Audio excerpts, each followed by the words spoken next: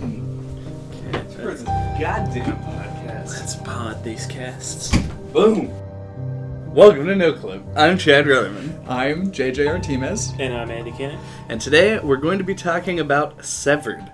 Severed is a notoriously difficult to Google search video game that was developed and published by Drinkbox Studios and was released in 2016 on, and this surprised me, the Vita, iOS, Wii U, Nintendo 3DS, and the Switch.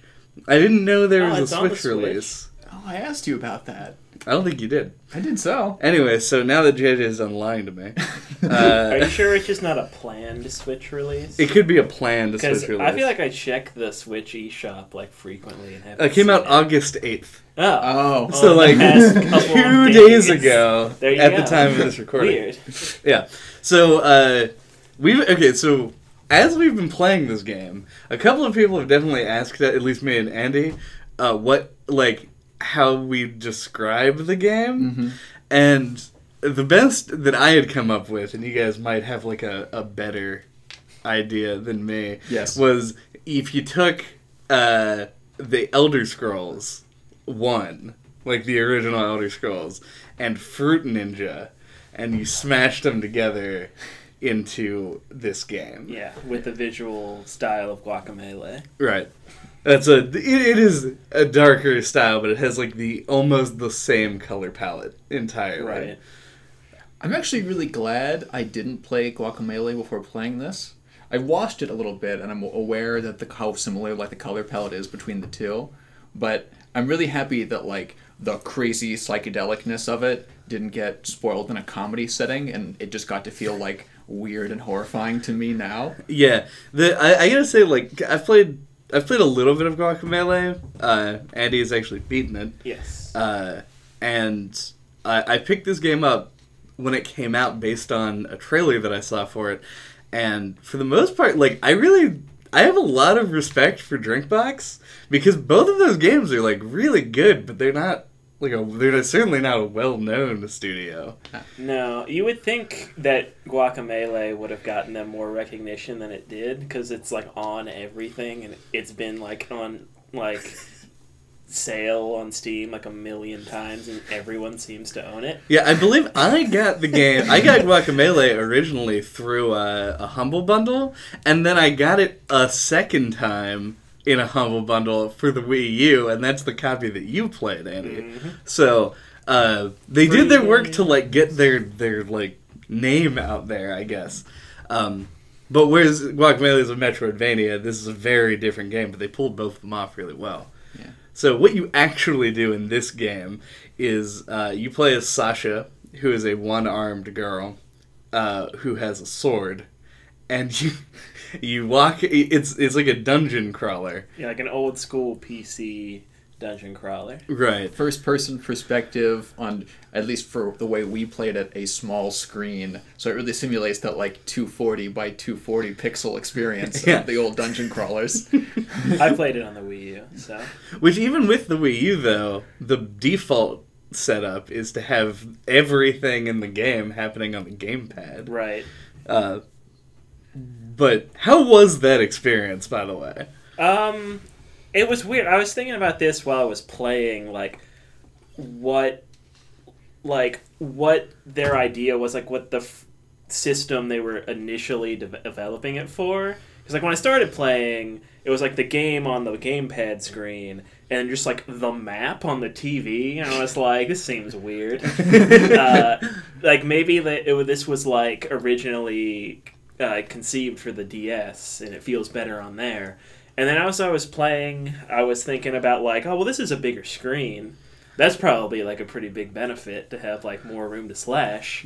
Then I was maybe then on the iPad that would probably be. I don't know what the ideal experience would be. I get the impression based on any of the reading I've done, which isn't a ton in this instance, and also my experience playing it, I think that this game was initially conceived of as a 3DS title, and then just because of the simplicity of it, they ported it onto anything with a touchscreen. I cannot even imagine trying to play this game on my phone. No. And I've got no. a big fat phone too, and I still think I would just like completely lose constantly. I'm surprised you went that direction. This game screamed like one of the refugees from the Vita to me. Like in the way that there was always these like weird niche touchscreen adjacent concepts that people always tried to fold into the Vita and do cool things like Gravity Rush. Is it the name of that game? Mm-hmm. Yeah. And how you had all these like neat concepts at like middle tier graphical levels that ended up just sort of scattering to the winds on any other console they could grab a hold of in the horrible waters of the horrible gaming development. Yeah, the PlayStation Vita, right, basically. Yeah, I feel like the game would look really great on the Vita. But the Vita has one thing really going against it, though, and that's the fact that it only has one screen. That's true. Both the Wii and the 3DS feel supernatural for this because, I mean, this might be my own laziness, so, like, you guys can chime in if you don't agree. Mm-hmm. But during times when I was, like, if I was, like, A, just hunting for upgrades, or B, didn't care about looking at stuff, I'm pretty much navigated by looking exclusively at the map screen and walking with that, and would just like run into enemies and be like, oh well, now I'll look down. For me, I looked at the map a lot when it was up on the big TV, right? But maybe about a third of the way in, I realized I could switch the way it was set up so that the game was both on the TV and the gamepad. Mm-hmm. So then I ended up liking it better that way and like just navigating with the mini-map. So I would end up like looking at the TV while I was walking around and then looking at the gamepad when I was in combat. Yeah. And that ended up working out pretty well for me. I can't imagine trying to like have a dissociated like your swipes to the enemy, because one, the difference in size I think would fuck me up, and two, like not having that like tactile like here's me doing this thing. I mean, I feel like I tried it a little bit. You have no idea where you're starting your swipe at if you're not looking. But makes perfect sense. Yeah, the map thing for me, like when it was available, I felt like I kind of like lent on it as like a crutch. Mm-hmm. But once it was gone, I didn't really miss it all that much. This is actually, and I'm glad we hit on it immediately, one of the things about it that makes me feel like I would have had a better experience playing this game on the Vita. Okay. I think the way that it constantly ported itself to other touchscreen devices, which meant, in this weird world of ours, devices with two screens all over the place. They constantly did the expected thing of just like putting the necessary useful map information on any extra space that they had. I think that's to the like aesthetic detriment to the game, because I did exactly the same thing. I navigated almost exclusively using the map to the point where most of the time my eyes were on the map. It was just so much more useful for getting around, and it made it feel way less like you were in a dungeon, and it made you pay way less attention to the cool, albeit repetitive, like graphical designs that you were sort of exploring through, navigating, I guess. I got it. Like, I agree with that, obviously. It's kind of the same situation that we were in when we were talking about Metal Gear Solid and always, like, being glued to the Solitine radar. Yeah. But I don't know. In this game, I felt like I was always between modes, where I would be like either looking straight at the map or either looking at the thing, because most of the navigation in this isn't necessarily maze-like, especially when you first get to an area. It's just sort of a let's go to every room and see what's here. Yeah, it's a dungeon crawler in the most literal sense. Not the most literal. That would be like if you were a baby also. Mm-hmm. But in the semi-literal sense, where it is a dungeon and you're just sort of trying to look through it. Yeah. So that gets away from like, because you're not directly navigating from point A to point B. Right. But then when you are, you're like, well, let's just look at the map the whole time. I think we might be conflating two different versions of a maze here. Because I think if you didn't have consistent access to the map and had, even if it was just behind something as simple as pressing one button to revert it, so you had to pull it up and then pull it back down again. Right. It would seem more maze-like, even though if you look at it from a top-down, it's the simplest thing in the world. Right. Because everything's repetitive enough that you sort of lose your orientation to things all the time. like there's a couple of times when the map goes away in the second area when you're like going through the portals and stuff, and you're in like nega versions of areas that you're already in. That happens as well in the third area. Yeah. And it might happen in the first, but I didn't go back to the first area. I liked those zones when they took your map away from you specifically because it felt like you were in a maze and you were exploring around this dungeon and didn't know where to go, and it took you a while to get anywhere, and sometimes you get lost. Right. Just because everything kind of looked like everything else in the same That's what I was zone. going to bring up, because those are the areas where it does actually feel like a maze. And if you're me, the first time that you do one of those, you don't realize that you just need to affect something so that you can then go back and do a thing. Mm-hmm. And I just ended up wandering around looking for the item forever until I realized, like, I just, like, started making a mental map of the area and being like, there's just no way there. Let's leave. Yeah, that was kind of like my whole experience, because, that was part of the challenge of the game, was like navigating the spaces. Mm-hmm. And one thing we haven't brought up yet is the fact that like it's not like a fully 3D rendered area. Like it's like you see a screen and then you walk and transition to the next one. Right. It's like a 2D. It's like a semi 2D, 3D kind of look. Like Google, like pause the cast. Google leave some up. images of it, or you can leave it up if you want. We can just keep bullshitting while you're spending all this time googling the images. Look at it for yourself, because it's kind of hard to describe. Yeah, it's like Myst, sort of. Yeah, it's hard to it can be disorienting when you first start. Yeah, well, it can be disorienting pretty much all the way through, depending on what it is. That is the way that I always visualized it, which is, given the fact that this is a video game podcast, weirdly the thing that I went to was like if you were a first-person piece on a board game board. Yeah. It's because you like just move from room to room and like tackle the things that are in it, and it really is kind of like that because the enemies aren't free roaming either. Right. They exist. Flame. Yeah, they exist as like an encounter. So, like, you can plan what you're going to do. If you feel like you're low on health, you can, like, dart back to that papaya or whatever it was that you found a couple of rooms ago to refill and then go into the encounter. God, that papaya was gross. Everything you eat is gross. There were some that were just regular fruits. I know. But a lot of them were like, oh, do you just not like papayas? Is that what this is? It was a gross representation of a papaya. I'm actually not even 100% sure it was a papaya. Yeah, it's some kind of fruit or whatever. They do make references to fruits, but there's a weird, Yeah, there's like a weird monster version. with like veins coming out of it. It's not super appetizing. It's the naturally occurring version of papayas in all of these, like, Quetzalcoatl adjacent body horror creatures. What did they call it? Like the other world or something? I can't remember. They had a name. Like every piece of narrative in this game, it's doled out in like very small chunks and kind of in a roundabout way. Mm-hmm. It's pretty rare that you get told something directly, and when you are, it's usually something that is in itself a symbol for something else. Yeah. Mm-hmm. But that's neither here nor there, because we're talking about walking around.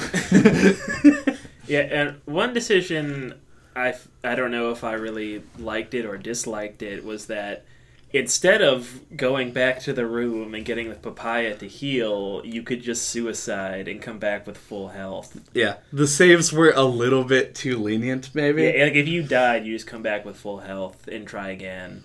Yeah. Scot-free. Yeah. I'm really happy I never learned that ever once. You never died? In combat? Yeah. I think I died once in combat, and maybe it just didn't click with me. That kind of doesn't surprise me. Like, when I started, like, playing the game, I was like, this seems like a kind of like a JJ niche. Like, he's totally gonna love this and click with it kind of game. I get the impression that, I mean, the game definitely is not particularly challenging, I guess. Yeah. I actually don't remember because I started the game so long ago at this point. Is there like a difficulty setting? Like, do you choose a difficulty? Or is it just a baseline thing? I don't think so. No. In fact, one thing that I find so entertaining about this game is that once you start it up and look at the title screen, the only buttons you have are like play and options, and the only thing under options are 2 volume sliders. Yeah, I actually, this is what I was going to mention when you first got here. It amuses me how, like, ridiculously bare bones the menu is. Because it's like the most simplistic thing I've ever seen. It's just a solid color background with 2 solid color buttons. It looks like a Windows error message, but in brighter colors. Which is crazy because the aesthetics of this game are like 70% of the appeal of it. Yeah. Unless you're just like a huge Fruit Ninja fan. Yeah. I don't know why I keep giving credit to the shitty game of Fruit Ninja. There were things like this that existed before that. But yeah, what you should be giving credit to is the game that this has like usurped my best mobile game that in the world title from. Fruit Ninja. Infinity Blade. Oh, right, yeah. This game is Infinity Blade, made it something way more interesting than the Unreal Engine, and with your ability to actually select the hallways that you go down. And Well, there you go. It's like, it's as many years afterward that you would expect. It's like, it skipped over like 3 possible iterations of Infinity Blade after serious iPhone games really stopped being a thing. Yeah. As And- discussed on the Resident Evil 4 podcast. Go listen to the Resident Evil 4 podcast. Yeah, so that some shitty menu joke I had. and then... oh, there was no difficulty. Right. And I feel like this game would benefit from having a difficulty slider of some kind. I feel like it would be better if it had like a hard mode that you unlocked when you beat it. Because I feel That's like fair. the baseline difficulty, at least for me, was like at a pretty nice, satisfying level. Yeah. And I could imagine there being people, possibly like JJ, who liked this game a lot and wish that it was even more challenging. Just assuming that's how you feel. Boy, I'm glad that you completely know everything that I love, Andy. Yes. Because you are right about everything you've ever said about me or about this game. I'm always right forever. Yeah. You heard JJ say it. The way that I view the difficulty, the challenge of this game, though, is that I agree it was like a satisfying difficulty, but it was very non-discouraging, we'll say. At no point did I feel like I was like, I really had to take like a break from this, because this was a real hard... There were 2 difficult encounters in the whole game. They were just regular enemy encounters. Yeah, the only things that tripped me up were the battles in the clouds, which are just placed on a time limit. Oh, yeah. Yep. But There's one of those that's real bad. How many of the mementos did either of you guys get? What is a memento? That's what I assumed. There are secret other crazy zones in this game. Oh, okay. I am aware of those. Okay. As a concept, and have been to one, I believe. Probably. Yeah. And they're hard to miss considering that they're like plain white landscapes that you enter through portals that are completely different than all of the other aesthetics to the game. Yeah. But the routes to those are generally masked with much harder enemy encounters. And there's one of those dragons that gets split in half. There's one of those yeah. in a cloud fight that's on a time limit that you have to execute like almost perfectly to get past. What? That's cool. When you say one of those dragons that gets split in half, what are you... like the guy who's like a wizard, and then when you hit him a bunch of times, he's like a 2-headed dragon? Yeah. That's Okay. what, did you look closely at the 2 heads of the dragon? Because it's not 2 heads. It's one dragon that was cut like just straight up and down the middle. You can like see the brain half and like the interior incisors and stuff. I actually did not notice that as a thing. Yes, they're dragon halves. I think the problem was that it basically was just like illustrated onto a red canvas, because like it doesn't have like a texture the way that a lot of things do when it's split in half. It's just sort of like a picture of the inside of it, like purely on one side.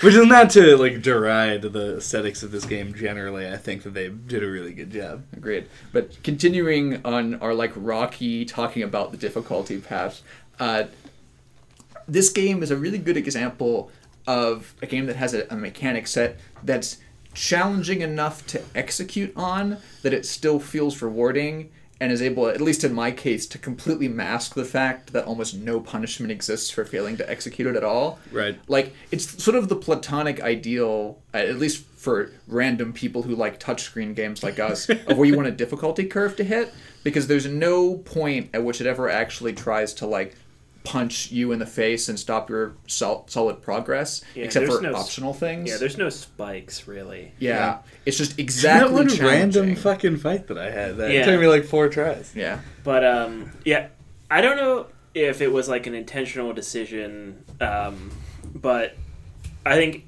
to build off of that, it feels like they want you to, like, almost beat this game in one sitting. Kind of, yeah. And I don't know if that's, like, the difficulty curve is a result of that. Like, you're so used to Yeah. doing it that by the end... Well, I can't And, even... like, when I was playing, like, I never hit, like, a part where I was like, oh, man, I need to take a break. You know what I mean? Right. I did. But it was because... well, this is actually... How did you not have this happen to you unless your wrist strength is just much better than mine? Because I imagine with the... Or did you put the gamepad on your knee? I usually just have it in my lap while I play. Okay. Because, like, I'm basically supporting the entirety of the new 3DS XL in my non-dominant hand while playing the game and pressing on it with my other hand. So I kept getting, like, hand cramps from, like, holding the thing for a long period. No, I would never play a game like this in that way. Right. Where I'm just holding the gamepad with one arm and pushing down on it with the other one. It does seem ridiculous, but it was the only way that I could find to do it where it didn't put it at, like, an awkward angle. Yeah. You really had the absolute, like, worst platform in that case, because the new 3DS XL is functionally just like a television that folds up 6 times and you carry around with you. So you had to, like, support the weight of the CRT while trying to slice stuff. And he gets the good end of it being large, and that it essentially just acts like a wooden board he can sit on his lap with a touchscreen on it. Right. And I have a tiny Fire Emblem 3DS. Right. That I could just... I had the wrist strength to just sit and play the whole thing in one sitting. Yeah, I felt like I settled into a flow state with the game, like, almost immediately. Like, a lot of games, there will be, like, some kind of, like, a hump to get over at the beginning before you get into it. Right. But with this one, it was, like, just right into it, and I didn't want to, like, stop till I finished it. Yeah. And the game does a really good job, especially with the, like, the enemies. Well, the enemy design is incredible in this game, and we'll, I'm sure, talk about that later as well. But specifically in terms of, like, curving out the difficulty, like, the first enemies that you encounter are not, like, particularly threatening, take a long time to attack, and don't move a whole lot.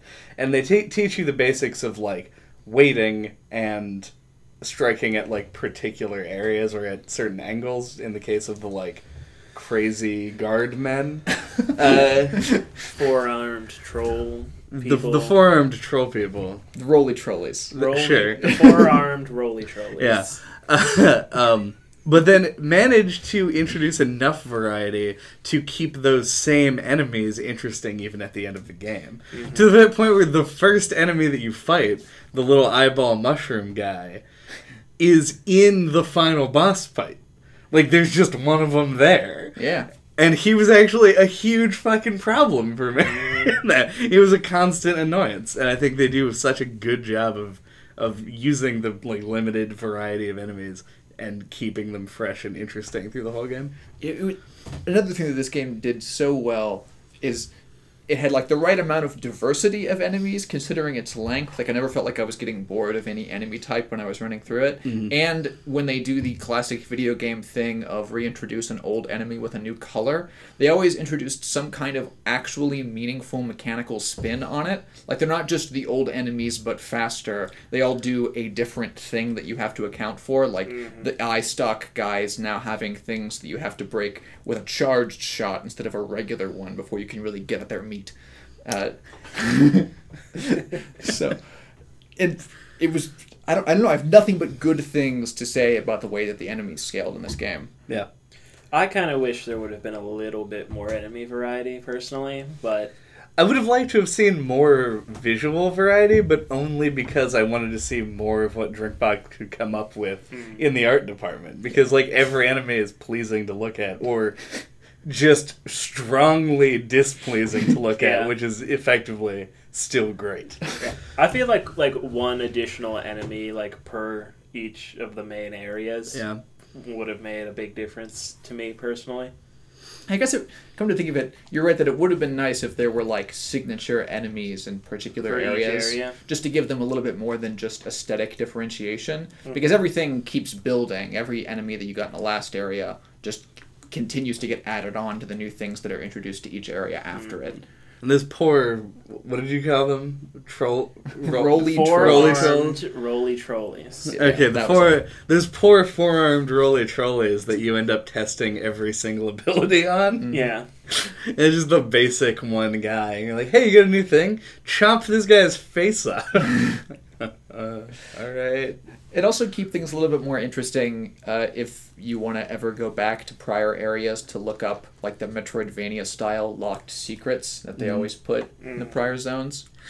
The one thing this game didn't do correctly in that particular respect, which, while it's cool that, like, the things that I found irritating, I'm sure not really bad game design. I didn't like that there wasn't, like, a fast travel or, like, a one-button, like, go-to entrance of dungeon thing. That is, like, a Zelda thing, I guess. I think that would have been a nice compromise, because I think fast travel in this game would have been a bad decision. It would have been a little bit redundant, for sure, because the considering game how small world's it is. not, it's not that big. Yeah. But yeah, warp out of dungeon probably would have worked. Yeah. But actually, the thing that I have an issue with is the fact that enemies don't respawn. Yeah. So when you go back in, it's just walking is all you're doing until you actually get to the new area, which may or may not have enemies in it.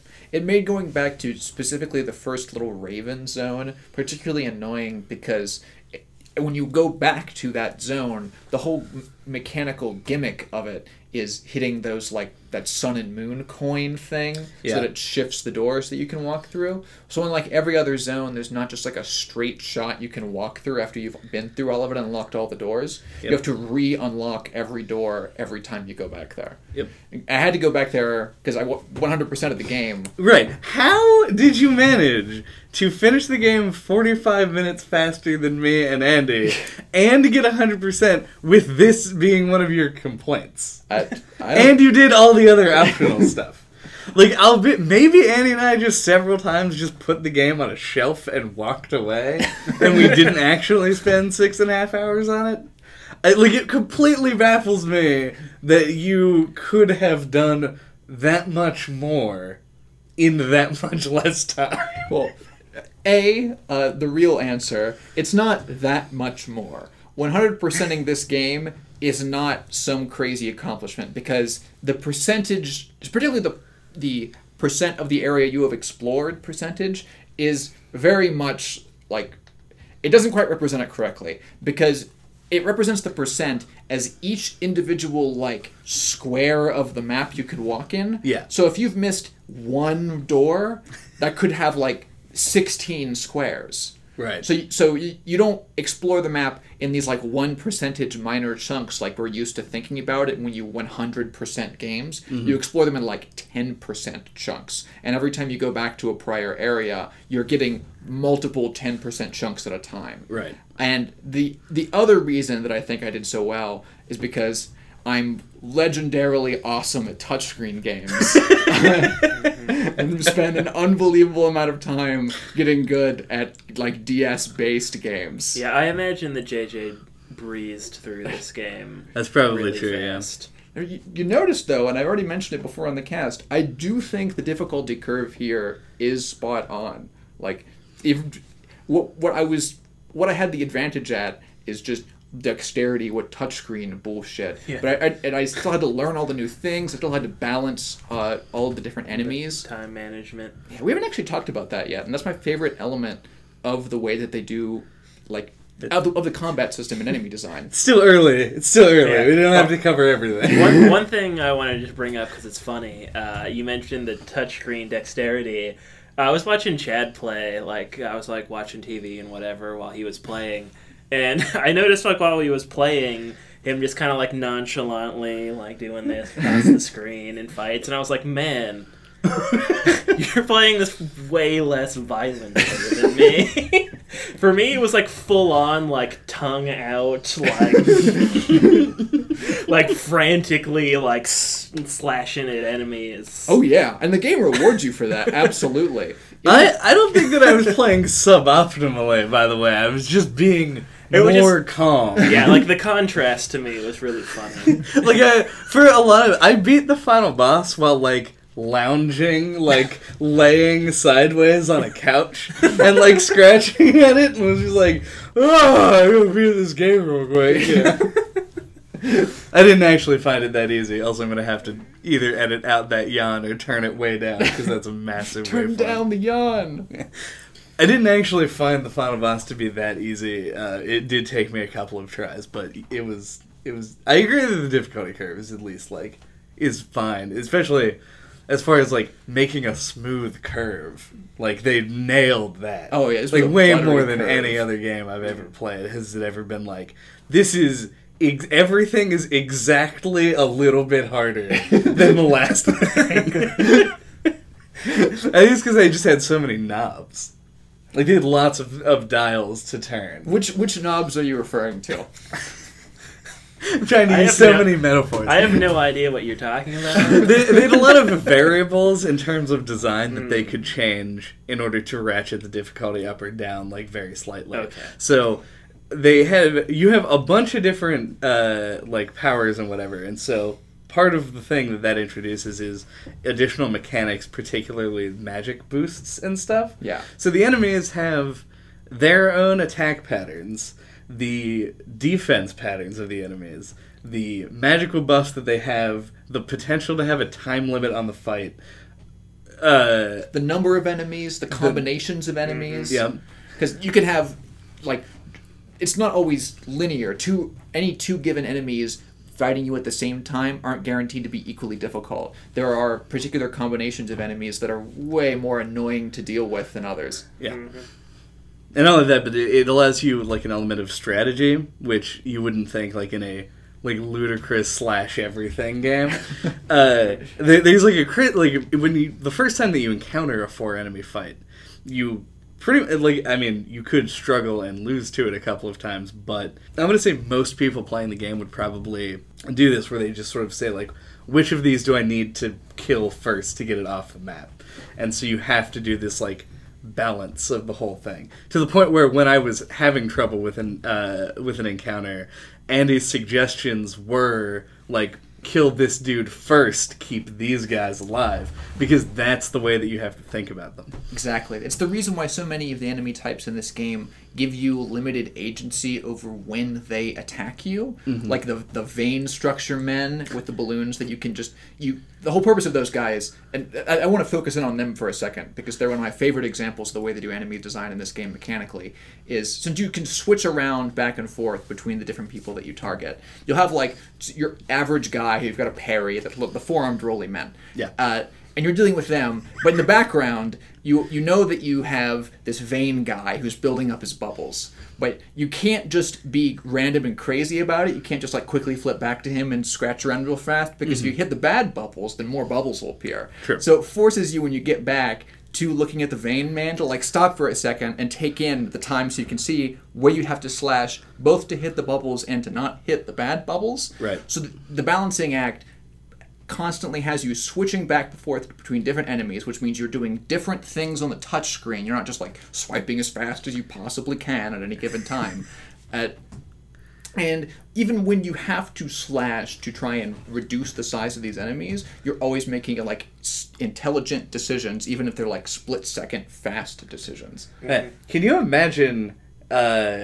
I don't know, that description of them reminded me how much better it would be if the treaty virus in Trauma Center was designed like the circulatory system helium balloon rockmen. Oh yeah, this is a wow. Circulatory system helium balloon rockman. The challenge in doing this podcast is coming up with an appropriate number of adjectives for each enemy type. I, in that instance, went too far. I don't know. I think it's pretty good. I think it was solid, yeah. But I completely agree with you. They even have the same, like, bubbles of things aesthetic that they had going on with And when that. you fuck up, more of it comes up. Yep, exactly. Yeah. But yeah, the Vayne monster isn't designed to be fought on its own, so they rarely use it on its own. Right. It's designed to be fought in combinations with other things.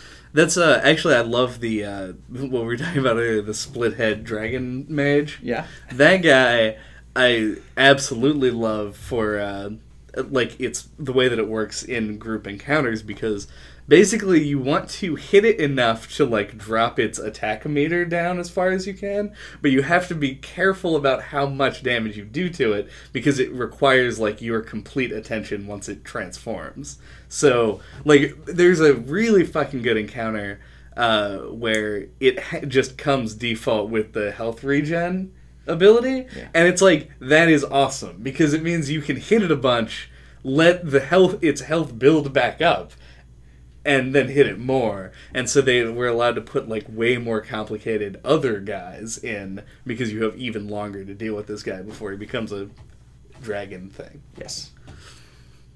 Wonderful. And they even have some enemy types that they designed that are essentially, as far as I can tell, just there for catharsis. Like the balloon guys, the guys that just slowly fill up and they have... one-eyed mushroom men? No, not the one-eyed mushroom men. Is it the ones that have the two Yes. like semicircles that switch Yeah, sides? the two chordal circles that are force. Yeah. Because it takes a long time for those things to switch. So you have like 3-second intervals when you can just be like crazy bad out of hell man, just like hitting them as fast as you possibly can across the different corners of the screen. Yeah, I was so shocked when one of those guys hit me, because based on how like slow they are to actually attack, I was expecting it to be like a super devastating like brain exploder beam, but it turns out to just kind of be like just like a Yeah. and you're like, oh, I took like maybe a 1/12 of my HP. Another example of this game's like actual mechanic set being way more engaging and fun than the consequences for failure. Mm-hmm. Yeah, it's like they've taken that into account for all the enemy designs. Like none of them allow you to just crazily slash them, and they all do it in like a different way, Right. which is what makes it all gel so well. Yeah, because even the punishment for like the talking about like the large scale punishment of dying versus the like micro punishment of having like your sword clang off of something, even that is tempered by what you're hitting. So like certain things will make your screen like jut to one side briefly and like completely stop you from doing anything for a second, whereas other things will just like not register as a hit, which is it's in that vein of them just like having a ton of shit that they could mess with to make the encounters exactly as difficult as they wanted to be. They even managed, when they introduced those like magic buff systems, to make that interesting and engaging, because in a way I can see like whenever someone first proposed the idea of these buffs to be introduced as different things that they can do to make fights have greater amounts of variety, it would strike as sort of like lazy at first blush, but then someone else is like, oh, what if they give you limited agency over the kind of buffs that can exist and whether or not you can steal them? That was such a great idea.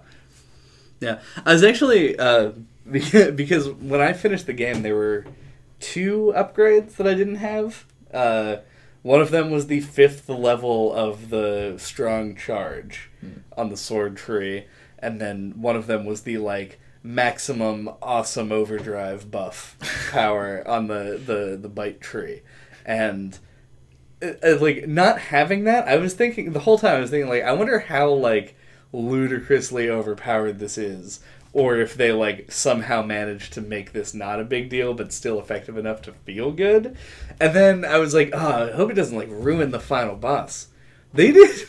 The final boss, the only abilities that you can steal during the final boss are defense powers, which is so good, because like it does give you a pretty significant benefit for grinding out like a bazillion parts to actually complete the trees, but then it also doesn't just make it a non-challenge like Majora's Mask or something. Yeah. As another thing that I hadn't considered, and I don't think we've brought up in conversation with other RPGs we've done before, is scaling the size of your upgrade tree to the highest available challenges in games. Because there's this huge temptation when you're designing upgrade trees for your games to make them as expansive as humanly possible, and also to only give you enough resources in one playthrough to experiment with like a small subset of the things that you can do. Right. But this also has this effect of, in certain types of RPGs, if you just spend the time to get the entire tree if you want to, and none of the end game content ever changes to match you at all. Right. You just become a god. Yeah. But fortunately in this game they do manage to not let that happen. I gotta say, this is like close to, if not the like ideal upgrade tree for a non-RPG game. Yeah. Because in a game that you have a lot more agency over the stats you're choosing, you get this idea of like creating a build, like what am I going to specialize in? And games do that kind of an upgrade tree pretty well, pretty often. But like when somebody just like is like, let's just throw like an RPG upgrade system into our game, most of the time they either, one, end up with the god scenario that we were discussing before, or they end up with a situation where you have like 9,000 bubbles of garbage that are that you just don't want to look at. Yeah. Or at least I don't want to fucking look at. And this game, it was just like the right amount where it felt like, and also like incrementally unlocked, which is even better. Yeah, the first time I looked at it, I wasn't immediately overwhelmed. Yeah, anything that has the word like node in it, immediately can that idea. Replace it with something way easier to understand. There are no like Final Fantasy X sphere grids. Jesus Christ. No. Flashbacks to the sphere grid. Oh, but yeah, it's like this game decides to use the upgrade tree not to give agency over the kind of character you have, but over what things you get first. By the end of the game, you have almost everything, whether you 100% the game or not. Yeah.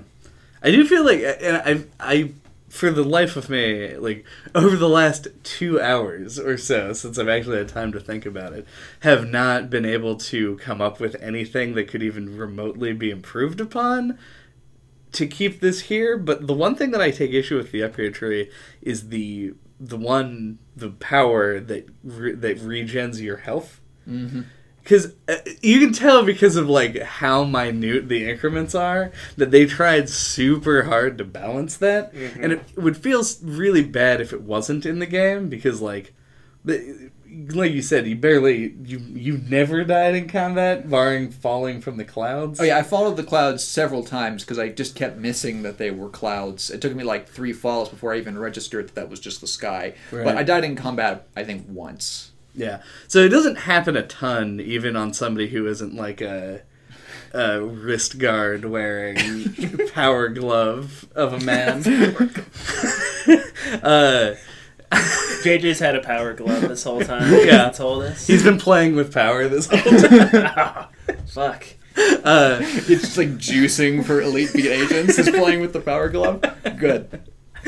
But even if you're not that good, you don't die that often in combat, and a lot of the times it's because you have that like little bit of health regen, and like the health regen fruits would have to be like everywhere to maintain the same level of like no death. It's just it's so hard to balance that kind of thing, and I kind of don't like where it ended up, because you can, on bosses in particular, you can basically just get back to full health after even missing a whole bunch of blocks. Yeah. I think the route they should have gone with that, because that stuck out to me as well. Like when you see something that's like, oh, I can get 0.5% health regen every time I hit something, like that's a number that's so small that it sticks out to you immediately. I would have much preferred if they tied you regaining health to a larger amount of health that you get back from severing things.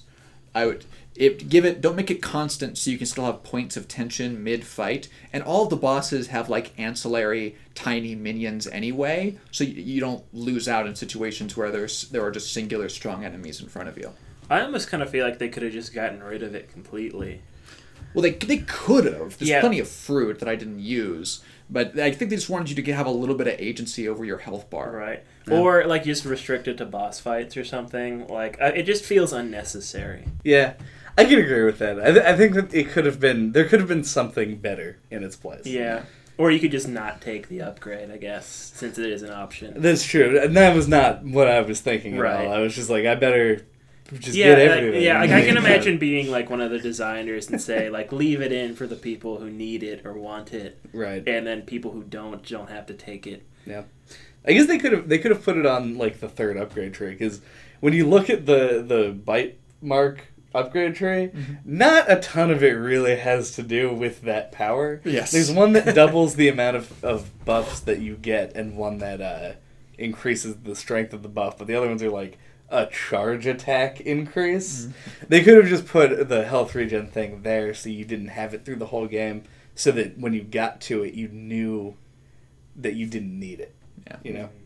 Because like, that was kind of how I read that whole thing. The one that I invested most of my points in were was the faster charge time. And that's just because I hated using the charge, because it just, we gotta wait for that fucking circle. I don't wait for things. It's not my style. We know. Yeah. Another thing I was thinking about was that felt a little unnecessary to me was the fact that you could buy parts, like monster parts, with the whatever bits. The giblets. The giblets. Yeah. That felt unnecessary to me as well. It did, to some extent, I think they wanted to have... I think it was a decision to compensate for the fact that they just, wanted to have a lot of parts. Or, yeah, they could have, it could have been that they wanted to put more enemies in than they could. So, to compensate, they gave you another way to get parts. Mm-hmm. What's important, because they could have just, in all of those different pots, not given you giblets. They could have just given you monster parts. Regular parts, and then scaled up the number of parts that are required to upgrade to match what you were given. But True. They didn't do that instead, and there's an important reason for that, which is... because the enemies in this game don't respawn, they needed a way for you to have agency over the kind of parts you can get if you wanted to get particular upgrade trees. Okay, I hadn't thought about that. Question. Yeah. For you who's done everything in the game. Yes. There's a chain lever near the end of the game that when you pull on it, enemies show up. Yes. And after you beat so many fights, you go in and there's a bunch of shit. Yeah. And when you leave, it closes again. Is that just an endless enemy farm? Yep, that is exactly what it's for. Okay, I was making sure, because I did it the first time and then went to go do it a second, imagine, dear reader, if you will, my hand reaching for the chain for the 6th time after it had closed, and then I was like, nay. This is boring. And then I left. Oh, wait. So you never actually got through it? Oh, I got through it and got all okay. the parts inside. But Just then when I making left, sure. there was still a pot in there, which was a dirty trick. Because it made me think that maybe I just forgot to break a pot. Yeah, you think you miss a pot. And I was like, I'm not doing that again for one pot. Mm-hmm. Yeah, I didn't make it through that gate. I fought 3 waves of enemies, and I was like, I feel like I'm missing something. So I left and never came back. And then beat the game, yeah. Yeah. It does have an air of there's a puzzle here that I'm not I'm missing a piece. Yeah. It seems, you need something so that there's only one wave and you can just get through. Yeah. Yeah, I think it's just there so that you can finish the upgrade trees for Right. free, basically. Yeah, it's just not signaled as well as it could be. It doesn't seem like a training area. Right. It seems like a secret you don't know. And this doesn't seem like the kind of game that would have a training area. Exactly. You're just like, why is this here? It's like, well, in case. Yeah. Yeah. And they didn't need that in case, because additional upgrades and things that you get are tied to your ability to sever things. So a hypothetical kind of bad player could just end up not getting nearly as many parts of a particular kind that they wanted. Yeah. Actually, one more thing, because I desperately want to take a break. But I do have one question that you might know that I wasn't able to piece together over my playthrough, which is when you... sometimes when you kill an enemy, they just, fucking, dissipate, they just become gas. Yes?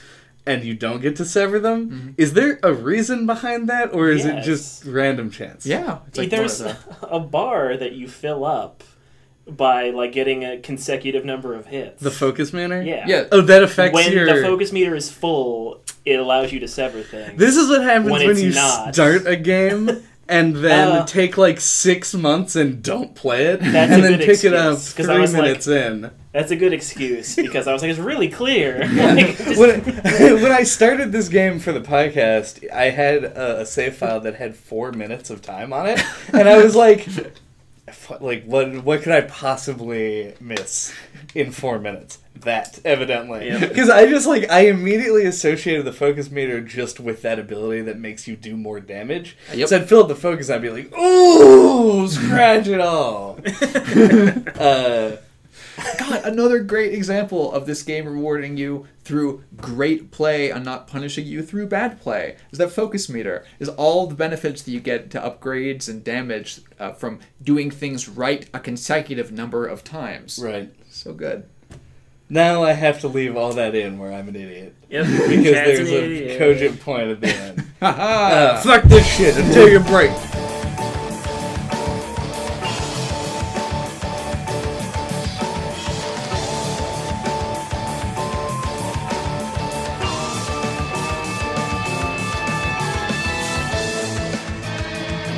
And mate, you're the one with notes, actually. So Yes. if you want to guide this any further, go ahead. Oh, I would love to be a shepherd of the podcast. But what I want to talk about currently is the plot that's laid forth. Oh, I'm sorry, little sheep. You trying to pull this podcast in your direction, eh?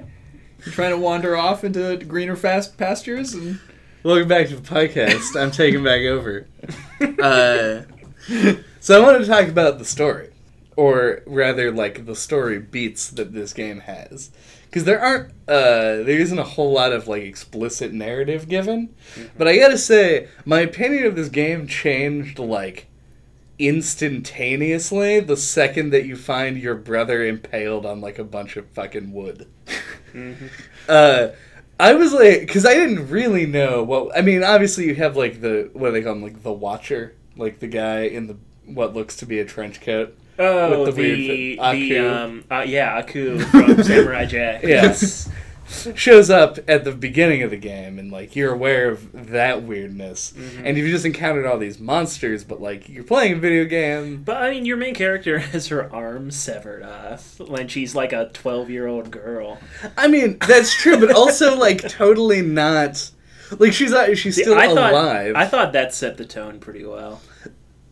That's fair. I think a lot of the things set the tone really well. However, the level of grimness that this game resides at, Yeah, really gets driven home when you finish the first dungeon and are presented your quest to find your family becomes your quest to find your family's corpses. Yeah. And it's way more we've now stepped far into the realm of just crippling depression. yeah.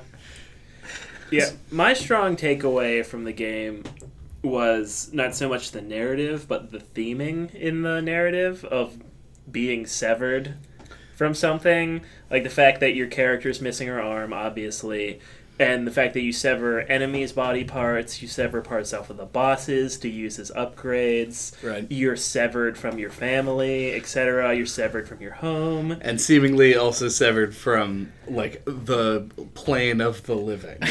Yeah. yeah, you have And no maybe, social contact with anything other than a bird that wants to vomit at you. Yeah. Yeah, but at the end of the game, I love that bird, though. Yeah. I thought that was...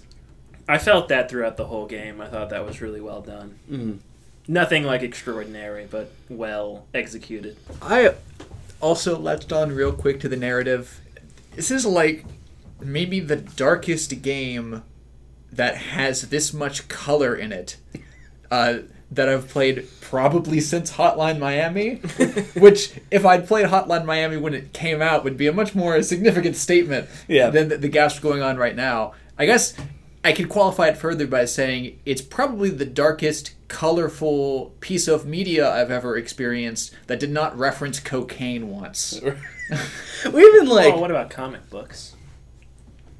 I guess Watchmen counts. This is more colorful than Watchmen. Watchmen might reference cocaine as well. We just forget. It's also possible. I think this is It did more happen. colorful It than is set Watchmen. in the Yeah. 80s. So. I almost want to argue that this... Because obviously it's a different it's such a weird thing. I'm sure that this, like, there's a better way to describe this distinction. Mm-hmm. This is a different kind of colorful than Hotline Miami is. Mm-hmm. Because Hotline Miami is, like, it's set to evoke that, like, the Miami, like, neon signs. Yeah, and shit like the that. Miami Vice. Yeah, and that's, like, the aesthetic that it's going for. Whereas this one is lots of very bright, vibrant neons on, like, black as, like, its background. Blacks and dark blues. And Yeah, like dark blues and purples. There isn't much actual black. That's also a good point. But I mean, obviously, the game and all of Drinkbox's games draw from that the Mexican culture. But because I am not well educated in the Mexican culture, the thing that comes to mind are like the Dia de los Muertos, like sugar skulls and things like that aesthetic. Yeah. Yeah, I think that's gotta be a big inspiration for it. Like the more like colorful, decorative side of that holiday. It even ties into the way that your character slowly accrues different, like, crazy looking dresses and things that are just attaching to your person as the game's progressing. Yeah, you at the end of the game look like not the end of the game where you shed all of it, but before that, when you have like an insane tie-dye arm, The rage arm. you've got the headpiece, the chest piece, you've got like crazy white goop on your feet, which is like the cloud walking stuff. You're just like covered in crazy nonsense. Your sword has a spine on it. Isn't it sentient as well? The sword, arm, the spine, oh, the the sword. arm. It has like an eyeball in it, and it like moves around, doesn't it? As does the old woman's sword. Yeah. Yeah. At the very least, it is alive. Yes. And that's terrifying enough. That's a whole fucking moment that, like, I glossed over and didn't realize how weird it was till just now. That old woman who you, like, break into her house and get the spine for your sword from, when you, like, block her attack, she just, like, drops a corpse on the ground and then runs away. I think the implication is that she went through the same thing you did. I agree, you can but, like... go But back she- to her house and confirm that. Yeah. Oh, okay. She is, like, in her mirror room, which is the other thing. You go to her house and there's a broken mirror. Yeah. Right. Yeah. Yeah, I assume. Yeah, she just didn't go fight the dragon. Oh, yeah, that seems like the better idea. Yeah. Or maybe she only rescued one of her family members, etc. Etc. Yeah, I was fully expecting a boss fight with her and was or like a mini boss encounter with her, and was Right. disappointed that It was just a one it was like thing. a one thing. It made her seem a whole lot more human, and I think I got Yeah, it the did. additional upside for that because I went back to, like, see how she was doing in her shack, and it was, not good because she's like a crow woman in a shack in a Right. horror zone.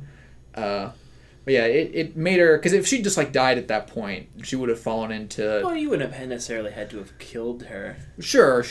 What I was trying to express there was just that it's part of, like, a long trope of, like, introducing, like, a pseudo-antagonistic character. And this time, they decided to give it, like, an emotional core instead of a mechanical core and sort of pulled the rug out from you a little bit. I really liked. I do like the idea that you, like, cut her head off and then just, like, stick it on the back end of your sword and she just gives you advice or something.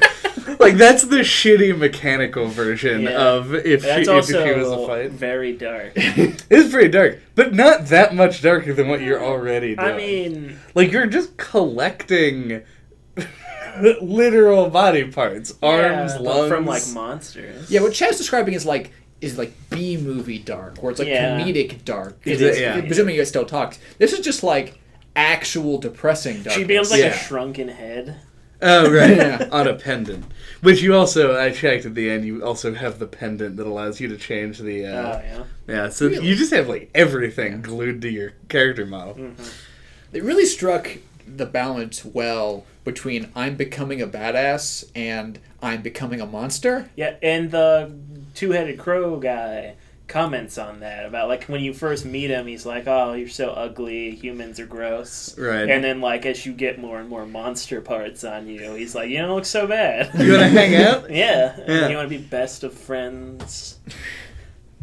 But no, yeah, you're right. Because like, you literally, like, if you It's the kind of thing where if this was like a movie whose goal was to tell a story, as opposed to this game, which is more about like just giving you a tone to like overlay on the mechanics, there would be like a scene where you see the protagonist coming from a distance, and it just looks like a monster is coming for you because she's got like the huge mouth on her chest and everything. It's The repetition of taking your family members back to the house is a good way to illustrate that, because each time she's got more monster parts Garbage on all her, over so her. she looks less human. Like, she looks more angry each time. Yeah. Like a de-evolution. She got pretty goddamn far from a 12-year-old girl with a bow in her hair. Yeah. Or And- she had a headband, Whatever. not a bow.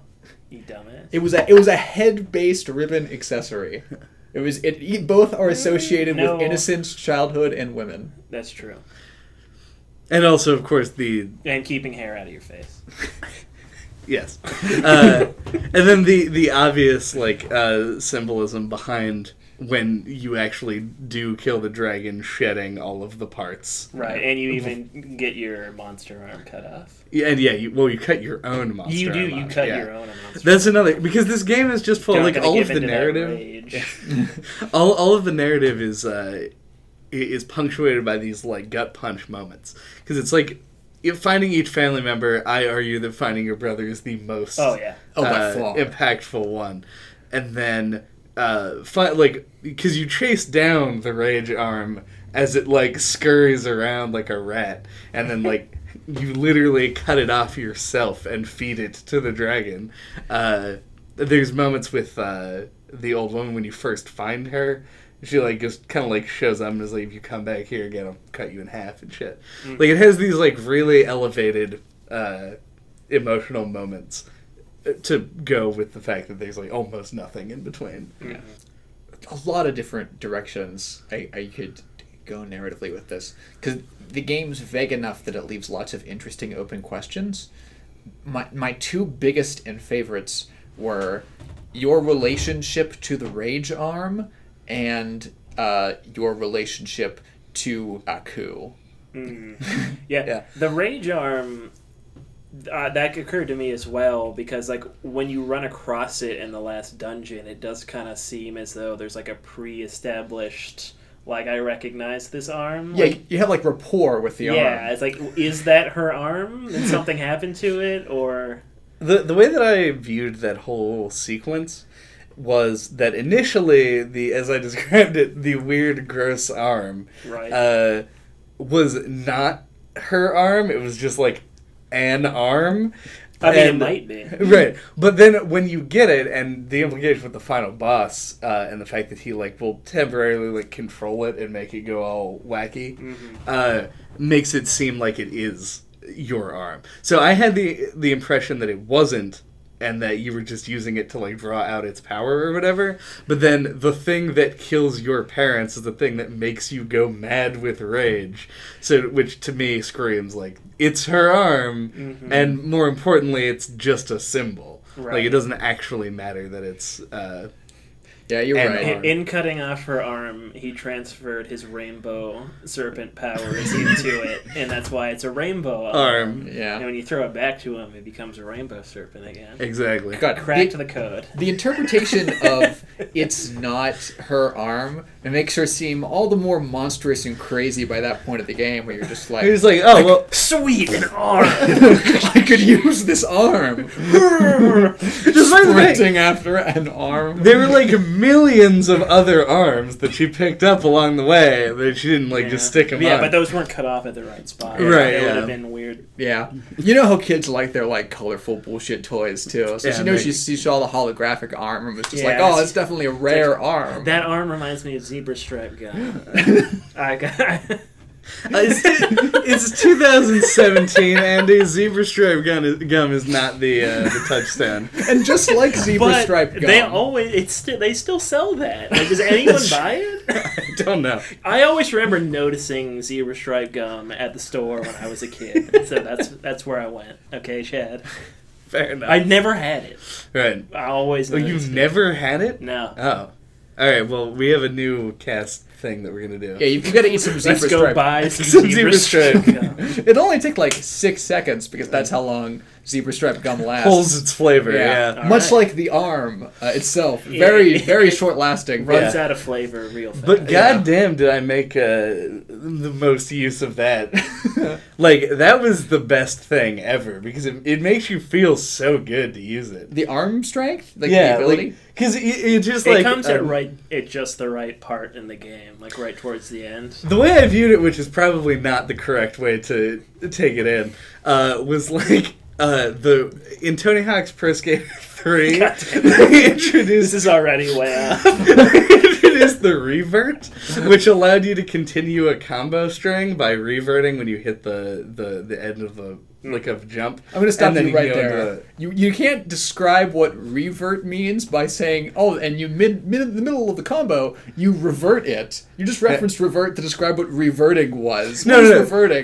It's a move where you just spin the board around, but the important thing is it preserves your combo. And that's what the arm does, because you like go, blah, blah, blah, and then there's a down period, and you're like, and then with the arm, you can toggle it in the middle. Mm-hmm. So it's basically just constantly moving around the screen at all times when I had access to it. Because you have to get like the perfect, most efficient use out of the rage arm. Mm-hmm. So you hit it just before it becomes vulnerable, and then as soon as he becomes not vulnerable, turn it off so you don't go crazy. It was True. fun. You do have the management because you have to. When you activate it, becomes actually interesting in contrast to a whole lot of other games with a button you press to activate super mode. Right. Because when you activate the super mode is incredibly important in this game, considering the vulnerability windows of all these different enemies are very wild and all over the place. Yeah, I don't think that I ever had the rage take over me and not die. And it happened one time. So I know that there was a 100% correlation between it getting red and me being dead. That was an unintentional rhyme. Don't look at me like that.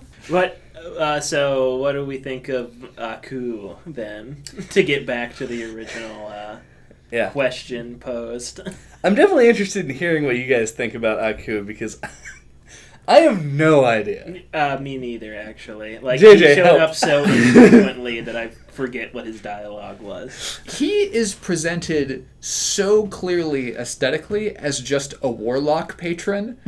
Because you need, because he exists, essentially, to fill in the gaps between 12-year-old girl and trained warrior. Right. That is the definition of what warlock patrons are for. Right, he's like Palpatine or something. Yes.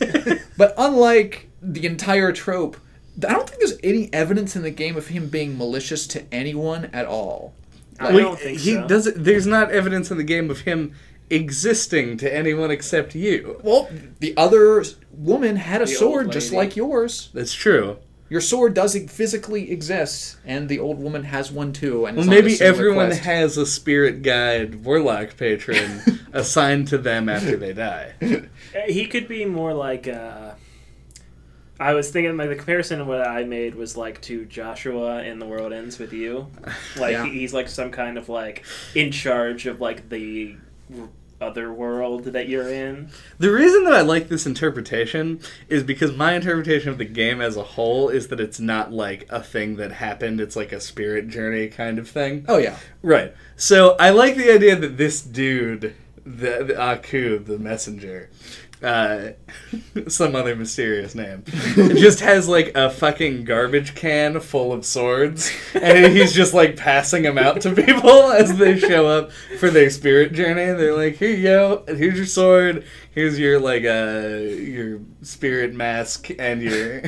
He's like an upperclassman, like at freshman orientation, just like giving all the kids like their name tags. Yeah, he killed the dragon, wasn't really satisfied with the closure he got, and asked if they had like any employment opportunities. Yeah. That would explain why at the end of the game in the last cutscene, after you bury your dead parents, you can like look off one direction and there's the door, and then the camera pans the other direction. And there's Aku. Yeah, and like warlock guy is just like off, like just barely in frame over there, like hey. He's like smoking a cigarette against the wall.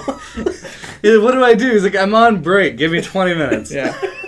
He looked to me in that scene because he's not leaning on like a anything. name No, tag. he's not. He's just standing there. He didn't look like he was being casual. He looked like a guy who was waiting for his date to show up. So it had like the desperation air of like, does this guy want me to stay? Like I don't really understand what him being there is supposed to symbolize otherwise. Like maybe it's like you giving in to your monstrous nature and like remaining here forever to do I don't know what, Yeah. keep severing Hang out with things. the bear or the bird. You can hang out with Bird Woman. yeah, I think Or I meant the Yeah. two-headed crow, but whatever. that he was just there to like symbolize the choice of staying in the other world, whatever you want to call it. She is Yeah. pretty goddamn sweet in Otherworld. She's high on the tier list. She is pretty powerful. Yeah. That's appealing, I guess. I'd like to see the hypothetical sequel to this game, Severed 2, where you just are like, you've been in the other world for so long that like you can't even see parts of her body anymore. She's just got like even like she's wearing that dude's cloak. She has like those like the headdress antlers, thing, yeah. And it's just like there's just no one left. She's got like killed the Bird everyone. Woman sword. Dual wielding. A second rainbow arm. She cut off the remaining. it would And be she just exact- shoved the sword Onto onto the yeah. stump. Yep. Sword arm. Online. Yes. Sword arm online. Alright, fuck this. It wasn't. This isn't like a metaphor for life beyond death. It's actually just an online. It's a MMO. game, yeah. Oh yeah, it's a VR game that Okay. a Mexican girl's been playing. Yeah, and she actually killed her whole family in real Yeah. life. Now that we've solved this, let's just abruptly change to a different topic, because I think that we've now exhausted everything we could say. I actually have more on the narrative. We're willing to actually Oh, that's stay fine. serious. We with the have narrative. to get away from this. Yes. Okay, narrative things. Fine. So, I forget. You said one of you guys found one of the memento rooms. Yeah, I Did you did. actually find the memento in the room? Because they're all a bit puzzly. I was a little confused as to what was going on, Yeah. and I went the other way. Okay. So I did not find the memento. So, the three, like, big secrets that you can get in this game are when you solve the puzzles in each of those rooms, which are all, like, I think, if I remember correctly, vaguely affiliated with not treating the areas like they're, like, physical 3D spaces. Like, I remember in one room you have to go into a particular room and then walk out of it again, and then the item you're looking for will have become closer to you. You Okay, have to keep doing that until you can eventually get it. It's like crazy non-Euclidean physics shit like that. But Some all anti-chamber shit. And Yeah. some anti-chamber shit. all the stuff you get are just like trinkets from your family. Like you get like a horse doll and another little like locket, I think, and I forget what the third thing is. But the point is that they're just like completely mundane, normal items from your life that all have ancillary mechanical benefits. One of them like keeps you from going into the rage mode in your hyper form ever again. It's really good stuff. But they're Good stuff. not presented even like mechanical rewards. It's all very abstract, like you'd expect from the crazy white rooms you find them in. Right. But the only thing that getting all three of these super secret, hard to get items is in this game, it's the only difference is that at the end of the game you just put it on their graves. Okay. And that's so awesome because when you Google stuff about these items, which I immediately did because they were just too interesting for me not to do that after you beat it, is like everyone thinks that these items are some kind of trigger to an alternative ending, and tons of people like Googled like blah blah blah true ending and see the one that has the items in it, and Right. I got confused about this too because when I beat the game and had all the items because I was like, oh wait, is there like a bad version of this ending that I didn't know about? Because this is pretty dark if this is the good ending, is Right. that you just make. I thought maybe that triggered like you staying or something and becoming the monster, but it turns out no. And the only thing that changes between like the two variants is whether or not each memento you find goes on the grave of the appropriate person that it's assigned to. All the crazy stuff that in most video games you would expect to give you some agency over the narrative and like really change the bad shit that's happening in the story, all it does is just like gives your family a better grave. And that's such a cool choice. Mm-hmm. It doesn't let you undercut like the meaningfulness of anything that the character is going through by pretending that things could have been any different in the story. Like, no, your family's dead. You have to deal with that. one way or the other. I hope this little trinket helps you deal with it better. Maybe those trinkets contained your family's souls, so if you don't get them, they And then in are Severed never 2, they put come to back as rest. zombies, and you have to kill them again. That could be the only thing I could think of. Yeah. No, realistically, yeah, that's, I mean, it is a simple explanation, but I think it is the best one. I don't think there's really much else that we can add to that now, knowing that was a thing. Yeah. Yeah. In fact, I feel like a lot of people, because there's some debate over the interpretation of the narrative of this game, I feel as though the basic like narrative arc is fairly simple, all things considered. Mm-hmm. Like, it's a game that with or without trinkets on graves is mostly just about that acceptance, and at least in my experience, also about alarming reveal of death. Yeah. But other than that, yeah, and that's really nice. Kind of wish I had gotten that. Yeah. They're cool as shit. The Also, only, so that I can Yeah. rage mode forever. That is a cool secret. I agree. it's crazy narratively how much they get away with keeping the inciting incident of the story like in the background too. Mhm. Like they managed to really focus in on just making sure that the only important thing about this story was you dealing with the loss, such to the extent that like it doesn't really matter how your family got killed or how you lost your arm. You're here now. Wasn't it the dragon? I don't know. Well, I think the dragon is just a symbol, Yeah. as is everything in the Right. game. I mean, I didn't know how to take that. Like personally. because your arm got cut off like by a sword. Like in the opening cutscenes, like there were just people who were coming for you Are you and your telling me that family. like a dragon can't hold a sword? At least not well. Blasphemy. Like a dragon's tail could be kind of like a sword. Yeah. Cut your arm off. Anyway, yeah. I mean, it's probably all symbolic. Well, if you want to think of it that way, Aku could probably represent death. Like accepting death. Oh Okay. fuck. Well, oh god. No, Oh fuck. oh sorry. What if Aku's vengeance? What if Aku is the personification revenge? of just revenge in the story? That could also be true. Yeah. In that case, this. I mean, but you do get revenge. Yeah, kill the you get dragon. revenge, and that's the closure as well, which makes it Well, even weirder because that's never that's just not how well, narratives work in this day and age. you are just trying to get the corpses of your family back, True. and he stands in between you and, your mother's mom's corpse. So, if he hadn't have been in your way, I don't think she would have killed him. True. Yeah, because he comes and he scoops up your mother's corpse, and obviously, like, it feels weird to, like, just sort of casually be Say like, that, oh, yeah. your mother's corpse. So the dragon grabs your mom's corpse and then goes to, like, wherever nether realm that exists within the mirror. Mirrorland? Yeah, but the fact that it's even within the mirror is kind of a thing because it isn't just revenge, and because the dragon is supposed to be symbolic of Yeah, whatever it's did like you're kill going your parents. inside of yourself. Right, yeah, to the mirror to get itself your is a closure. symbol. Yeah. There's a lot going on here that I didn't think about even a little bit before starting this podcast. Well, you just finished the game. Yeah. Mere hours ago. So it's kind of hard, but yeah, because if the dragon does symbolize what kills your parents and your brother, and presumably also you are dead in this instance, like if that was like a drunk driver or something, right? Yeah. You going in and killing the dragon makes no sense as a symbol because the thing that you're actually defeating by killing the dragon in the context of the story is your own anger and like inability to accept the death. Yeah. That I think that you pointing out that the mirror is going inside of yourself is an important point, Andy, because that is, you don't kill the dragon out in the world. You kill the dragon inside your heart. Yeah, your heart and mind. Yeah. So I think And your brain. that has to be in the dragon. Therefore, can't really be unless plot twist. Yeah. Figured it out. You killed your family. And that's why you go inside yourself to kill the dragon, who also 'Cause it's represents you. Scratch that. That's dumb. Then you feed yourself your own rage. Yes.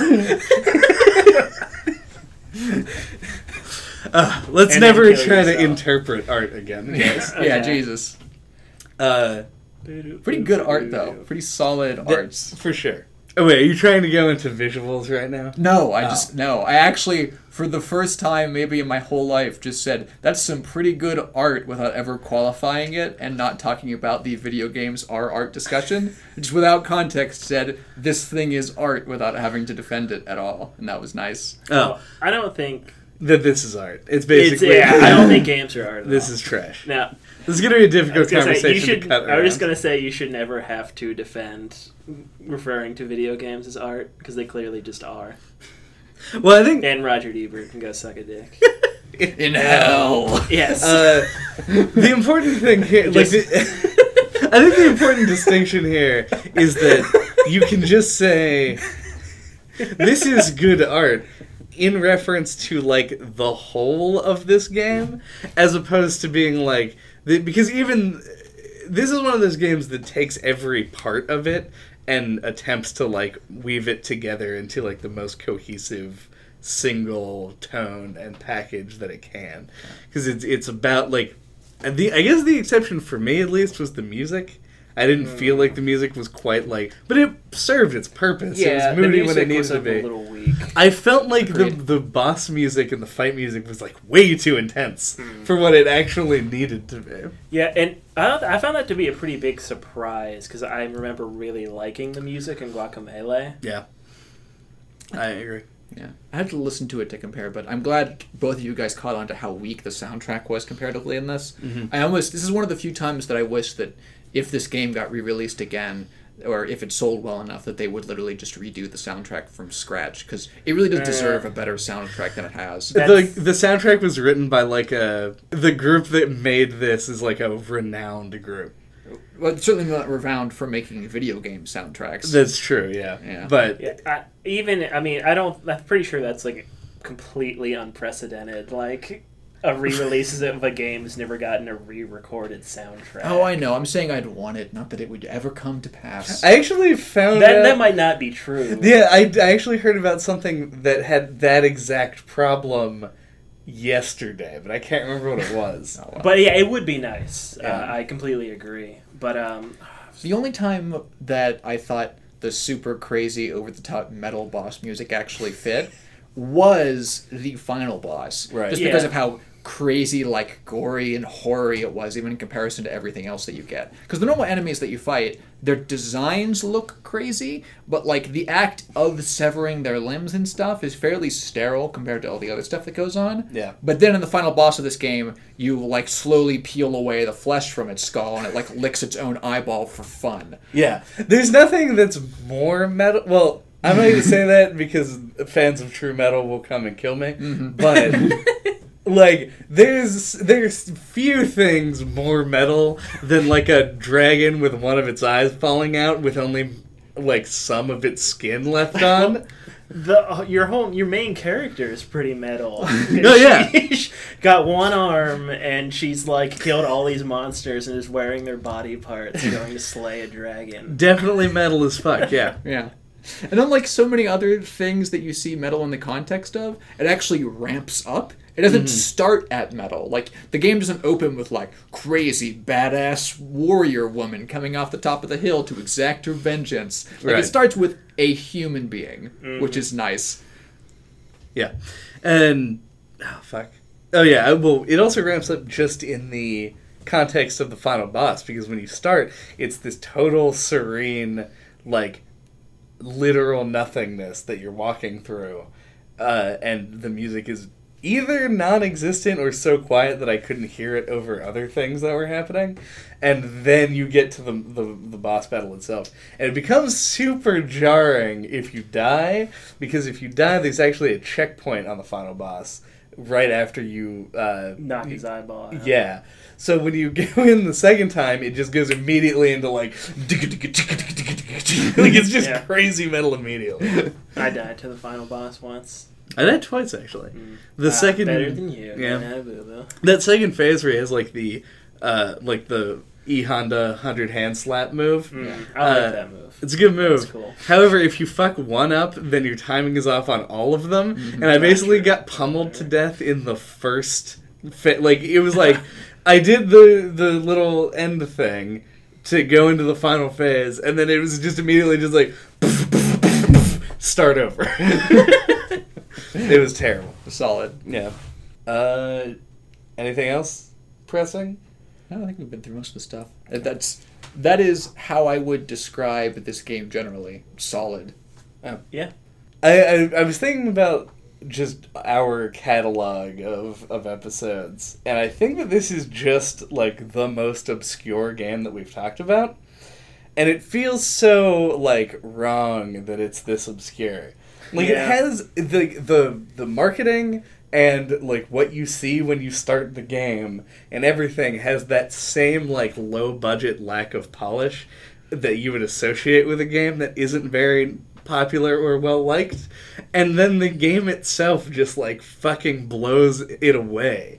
It's like you have no idea when you pick up the game that it's going to be anything that's like even good. Yes. But then it just is amazing. Yeah, the only reason I knew about it was because like it was featured like on the Wii U eShop, and I was like, this looks cool. Oh, Drinkbox Studios. Okay. Yeah. But like, yeah, it seems weird that they didn't like use the notoriety they got from Guacamelee to like promote this game. Yeah. And no, you're the one who told me about it. Yeah. So when I got it, it was like, you know, like I started, I was like, I'll come back to this, and just like got caught up in other stuff. Uh-huh. And so it's crazy that we even decided to do this game, because none of us knew anything about it going in, barring my like a trailer maybe and my 4 minutes of playtime. Yeah, I gave it the benefit of the doubt because I liked Guacamelee so much. Yeah. And I gave it the benefit of the doubt because when I Googled the game in Google Images, the images that came up were and things that looked cool. It also looks rad. Yeah. Yeah, it has a very striking like presentation. Yeah. It's The real marketing good. campaign is all about that same duality and progression of the character. Like, I think that the title screen that they use in most of the advertisements is literally just the word severed, the arm with a little logo on the back of it, and just your player character with one half down the middle being the normal girl and the other half being crazy, badass, like, Mayan woman. Right. And yet, weirdly, it did not, like, 'cause I've seen that promotional image, like, several times, never even, like, connected it to the game at all. I don't know how, I just didn't even think about it until I was, like, done with the game. Yeah. I was like, oh, Yeah, weird. it's because the game is so different that you Mhm. like forgot about anything you saw of it before you started playing it. So it's a final thoughts for everybody. The game was good.